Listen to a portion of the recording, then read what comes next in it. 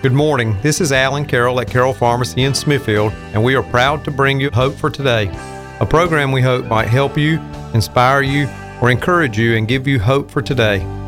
My hope is built on nothing less than Jesus' blood and righteousness. My name is Terry Carroll, and I'm glad you have chosen to tune in today. It is always my hope that our listeners will hear something on this program that will be informative, encouraging, helpful, or inspirational. Today is no exception. It was Men's Day at our church in January of 2005 when my guest today was one of the speakers. He and his wife had been members of our church for a few years, but I personally did not know either of them very well. After 16 years, I know them much better. No one who heard him speak that morning in 2005 will ever forget his message. I would like to introduce you to John Fox from Smithfield, North Carolina, and let him tell you his story. Welcome, John. Thank you, Terry. I did suffer the loss of a son, and to help me through that loss, I started putting my thoughts and my concerns and my feelings, and I'm a big, strong, tough man. I'm not supposed to have feelings, but I did start putting my feelings down on paper. And it was easy for me to put it in the form of a sermon. I'd heard a whole lot more sermons than I had read poems, or I knew I couldn't do a novel or a short story, but a sermon was something I was familiar with, and it really helped me focus exactly what I was feeling, what I was going through, and as you said, the hope that I felt for the rest of my life and for that day. Something I worked on for a while. I was glad that I had the opportunity several years ago to present it to First Baptist Church because I had not verbalized it before. It's just something I'd worked on, and I thought it expressed very well what I was going through, and I'm sure what others have gone through or are going through presently. But if it's okay, I'd just like to present this, and remember, it is in the form of a sermon. So when I say those here today, I'm speaking to the congregation, not to the radio audience necessarily. In 1 Samuel 23, the great King David says, "There is just one step between me and death. Just one step. Tell me about it." On a lovely spring day in 1995, when trying to awaken my 15-year-old son Richard for school, there was no response. He was lying on the floor of his room, moaning in obvious pain. I could not get him to answer or even acknowledge my presence. We called for the emergency medical team, and after a few moments of working with him, he was transported to the local hospital. The emergency room doctors and nurses determined rather quickly what was wrong and said there was nothing they could do there, but we needed to get him to a larger, better-equipped facility as soon as possible. He was taken to Lutheran Hospital in La Crosse, Wisconsin by ambulance. When we arrived, he was immediately wheeled into an isolation room in pediatric intensive care.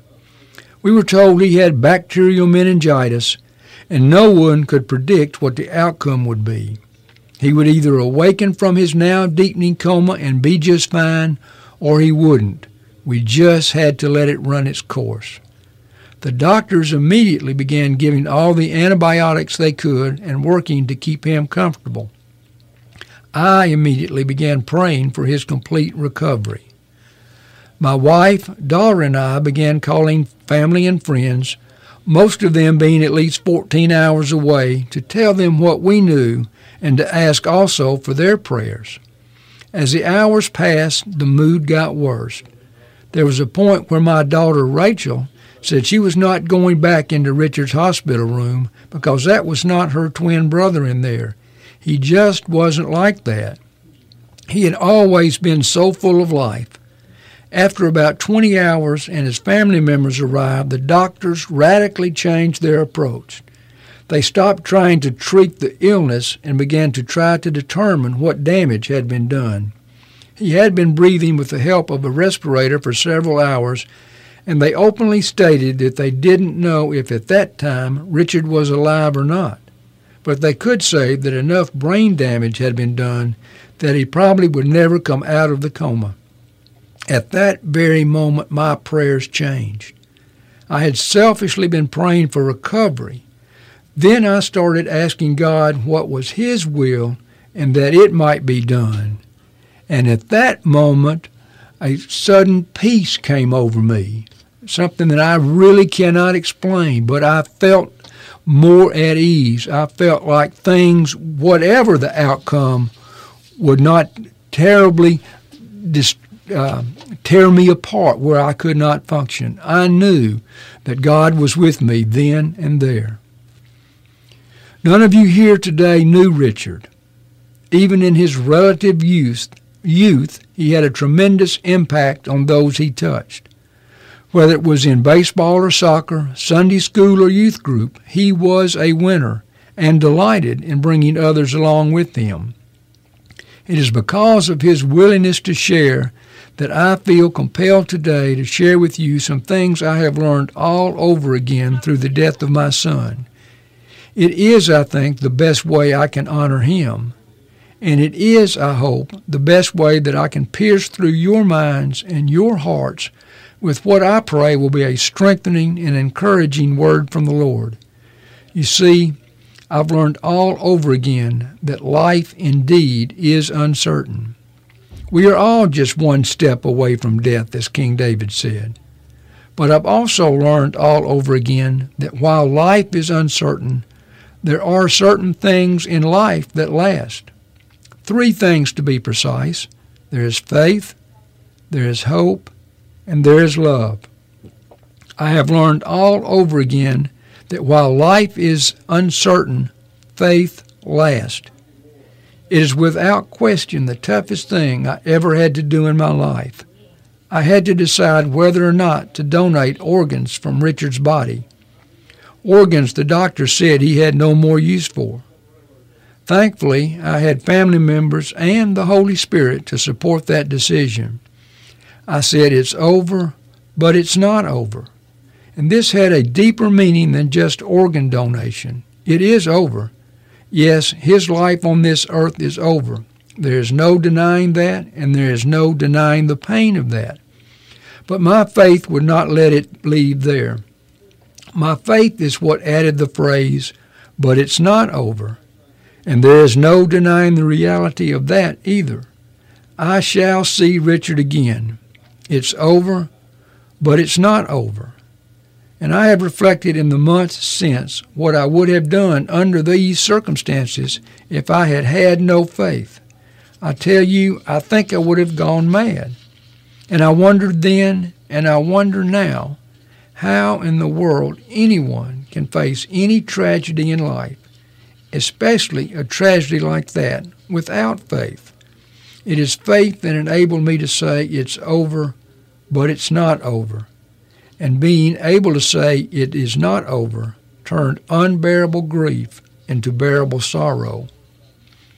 Some years ago, the great Scottish preacher, Dr. John Arthur Gossett, lost his wife to tragic, untimely death. When next he returned to the pulpit, he preached a sermon of uncommon power. The sermon ended with these words, I do not think we need to be afraid of life. Oh, our hearts are frail, and there are places where the road is very steep and very lonely. But we have a wonderful God. And Paul said, what can separate us from that God? Not death. He says immediately, pushing that aside at once as the most obvious of all possibilities. No, not death.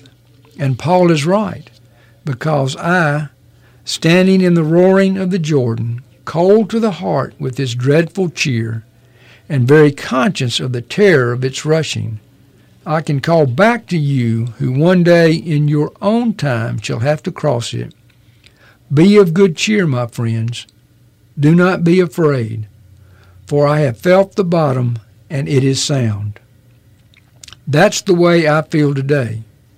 I stand here not to declare to you some kind of rose-colored glasses, health and wealth, pie in the sky, fantasy land kind of message. I come here today to tell you the truth as I have come, with God's help, to understand it. Do not try to tell me that I do not know what life in the real world is all about. Do not try to suggest to me that I am somehow isolated or insulated from the real workings of the real world. I have been to the bottom. I have been to where few of you ever have been, or God willing will ever have to go. I've been to where life hurts the most and cuts the deepest and hits the hardest. Therefore, listen to me when I tell you what is true. Faith in Jesus Christ is not some sideline pursuit, some pleasant diversion, some enjoyable hobby in your life. Faith in Jesus Christ is not something you exercise only when it is convenient or only when it helps you along your life's career track, or only when you want to appear to others to be respectable. Faith in Jesus Christ is nothing less than the very center of your life, and you must see faith in Christ as being the very foundation upon which your whole existence depends, because nothing else in your life really matters. No matter how important you may think any other dimension in your life may be, I can tell you that nothing in your life is going to last. When the doctor says to you, your son did not survive, I can tell you, you discover right then and right there that you have nothing left except your faith. And it is because of my faith that I say to you today, do not ever be afraid, for I feel the bottom, and it is sound. Faith lasts. I learned all over again that while life is uncertain, hope lasts.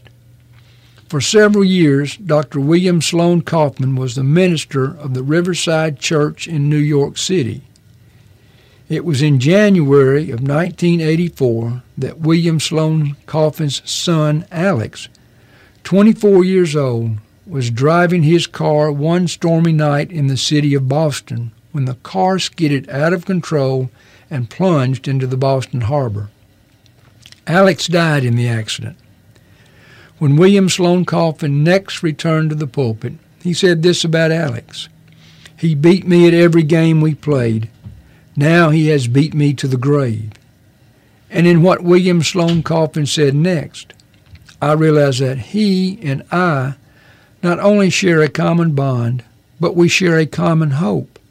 For he said, "I know that while Alex beat me to the grave, the finish line was not Boston Harbor in the middle of the night. If a lamp went out, it was because, for Alex at least, the dawn had come." Oh, I think I would have expressed it just a bit differently. I think I would say, Richard didn't beat me to the grave. Richard beat me to heaven. But what was true for Alex Kaufman is also true for Richard. If a lamp went out, it was because for Richard, the dawn had come. Someone once said, what would become of us if we did not take our stand upon hope? If we did not move through the darkness of this world on the path illuminated by the Word and the Spirit of God? It is that hope upon which I have tried to stand all my life, and it is upon that hope I stand now. I don't know how familiar you are with the process of organ donation. I pray it is something none of you have to experience firsthand. Everything is handled through procurement organizations. The donor families and the recipients are kept apart for a period of time. There is no contact except through this intermediate organization. I do not know names or details, and I do not want to know or certainly need to know. But I have learned that because of the healthy and vital organs that lived inside my son that were freely given away, 7 people now have new lives. Do you suppose they gave up hope? Hope and prayer was all they had. Just imagine, 7 families who had their prayers answered. 7 families that stood upon hope. To them, hope is real and prayers are answered. Hope lasts. I've learned all over again that while life is uncertain, best of all, I think, love lasts. I've known all along that life is serious and that we ought never to treat it lightly or casually. I've known all along that we ought never put off until tomorrow what we should do today, because tomorrow may never come. I will never have tomorrow with Richard. And now I remember every day that God had a son, that God gave that son to die for us all. And God then sat down beside the grave and mourned a while. Then on Easter, he gave to his son and to my son and to all who believe in his son the gift of eternal life. His love lasts. Do you understand what I mean when I say the great tragedy in life is not to die? It's not even to die young. The great tragedy in life is to die without having lived. And the ultimate tragedy is to die without having lived with or for Jesus Christ. For God so loved my son Richard that he gave his son Jesus. The death of my son hurts. It hurts more than I can ever say. The wound is deep, but the wound is clean. It's clean because I know how much I loved him, and I know how much he loved me, and I know how much God loves both of us. If you don't hear anything else, please hear this. If you don't remember anything else, please remember this. If you don't do anything else, please do this. Love. Love. Love while you still can. Make the most of any moments that are yours, because too soon they may be gone. Then you will be left with nothing but your memories. So build good memories in your life. I plead with you in the name of Jesus Christ. Love those whom God has given you to love, and love them while you still can. I did that. Now I am so glad. Love lasts. I've been helped in these months by remembering that in 1873, a lawyer from Chicago named H.G. Spafford placed his wife and 4 children on an ocean liner, the Ville du Havre, to sail from New York to France. It was Spafford's intent several weeks later, after he had cleaned up some urgent, pressing business, to join them on the other side of the Atlantic. The sea voyage began beautifully, but then on the night of November 21st, 1873, as the Ville du Havre sailed the seas of the Atlantic Ocean, suddenly she struck another vessel. Within 30 minutes, the Ville du Havre sank, with a loss of almost all those on board. Mrs. Spafford was miraculously saved by sailors, but the 4 children were gone.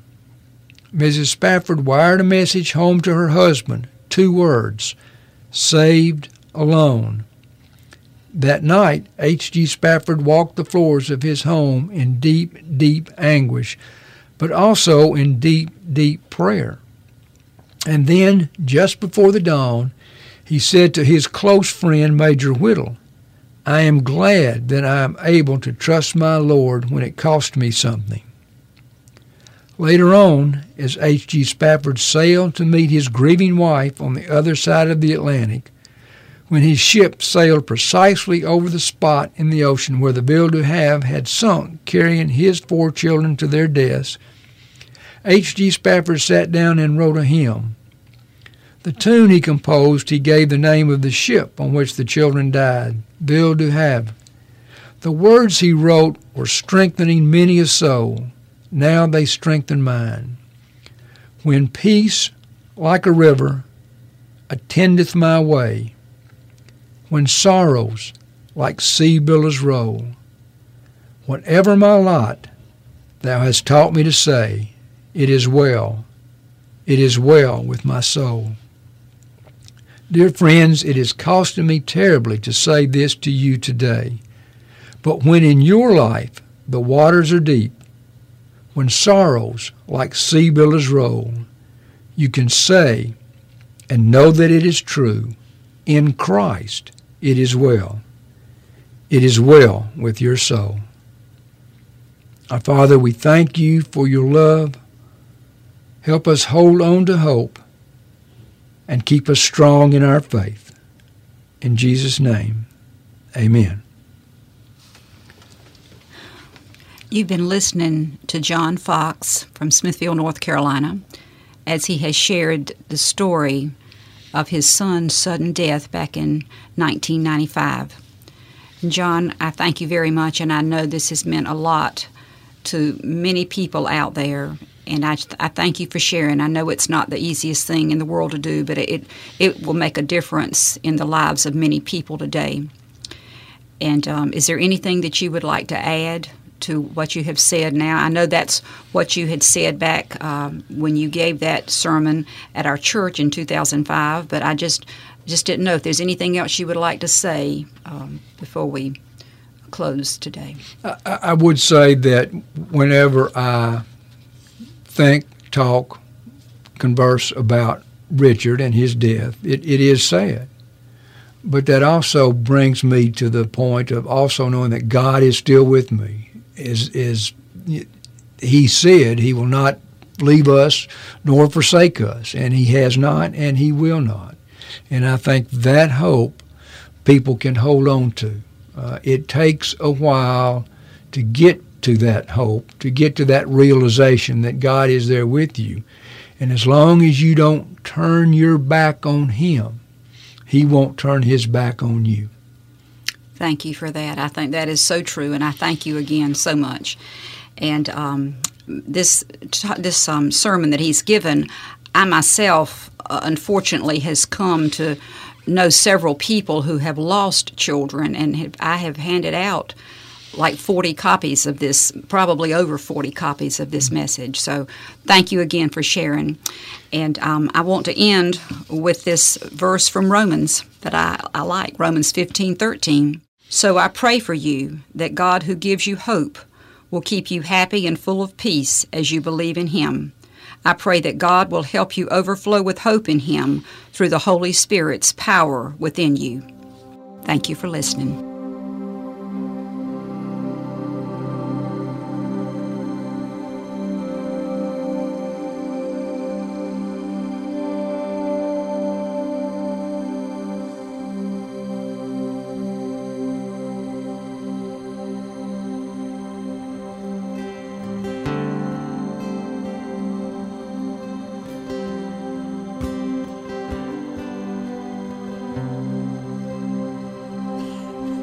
When peace like a river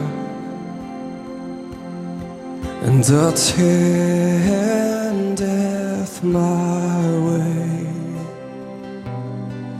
when sorrows like sea billows roll,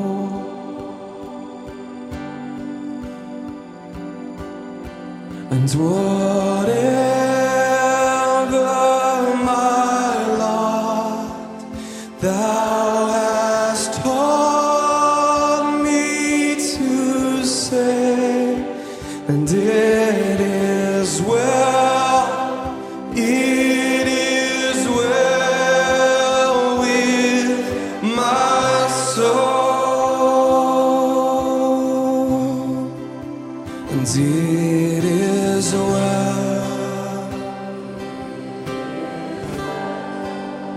with my soul, and it is well, it is well with my soul,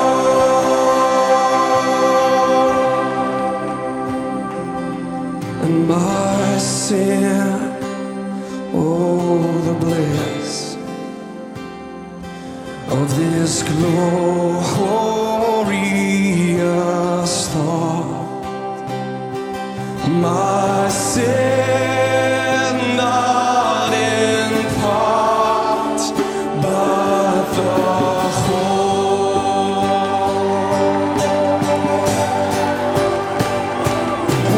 was nailed to the cross, and I bear it no more. Praise the Lord, praise the Lord, my soul. And it is well with my soul. Yes, it is well. It is well with my soul.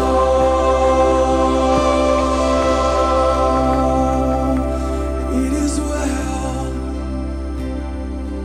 It is well. And Lord, haste the day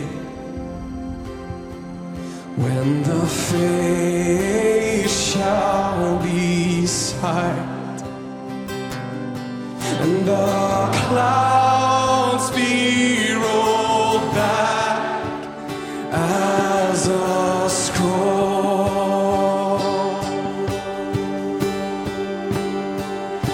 and the trump shall resound, and the Lord shall descend, and even so, it is well with my soul, my soul.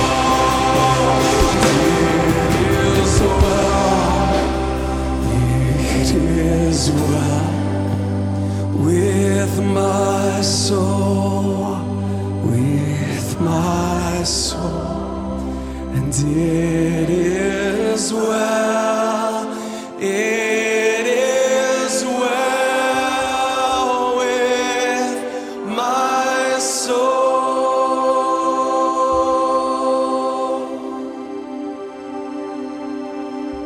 On Christ the solid rock I stand, all other ground is sinking sand. All other ground is sinking sand. You have been listening to Hope for Today, brought to you each Sunday morning by Carroll Pharmacy. We hope the message today has helped and encouraged you. If we can ever help you with your prescriptions, over-the-counter medications, or vaccines, we hope you will come into our family-owned and operated independent pharmacy, where outstanding customer service is our goal.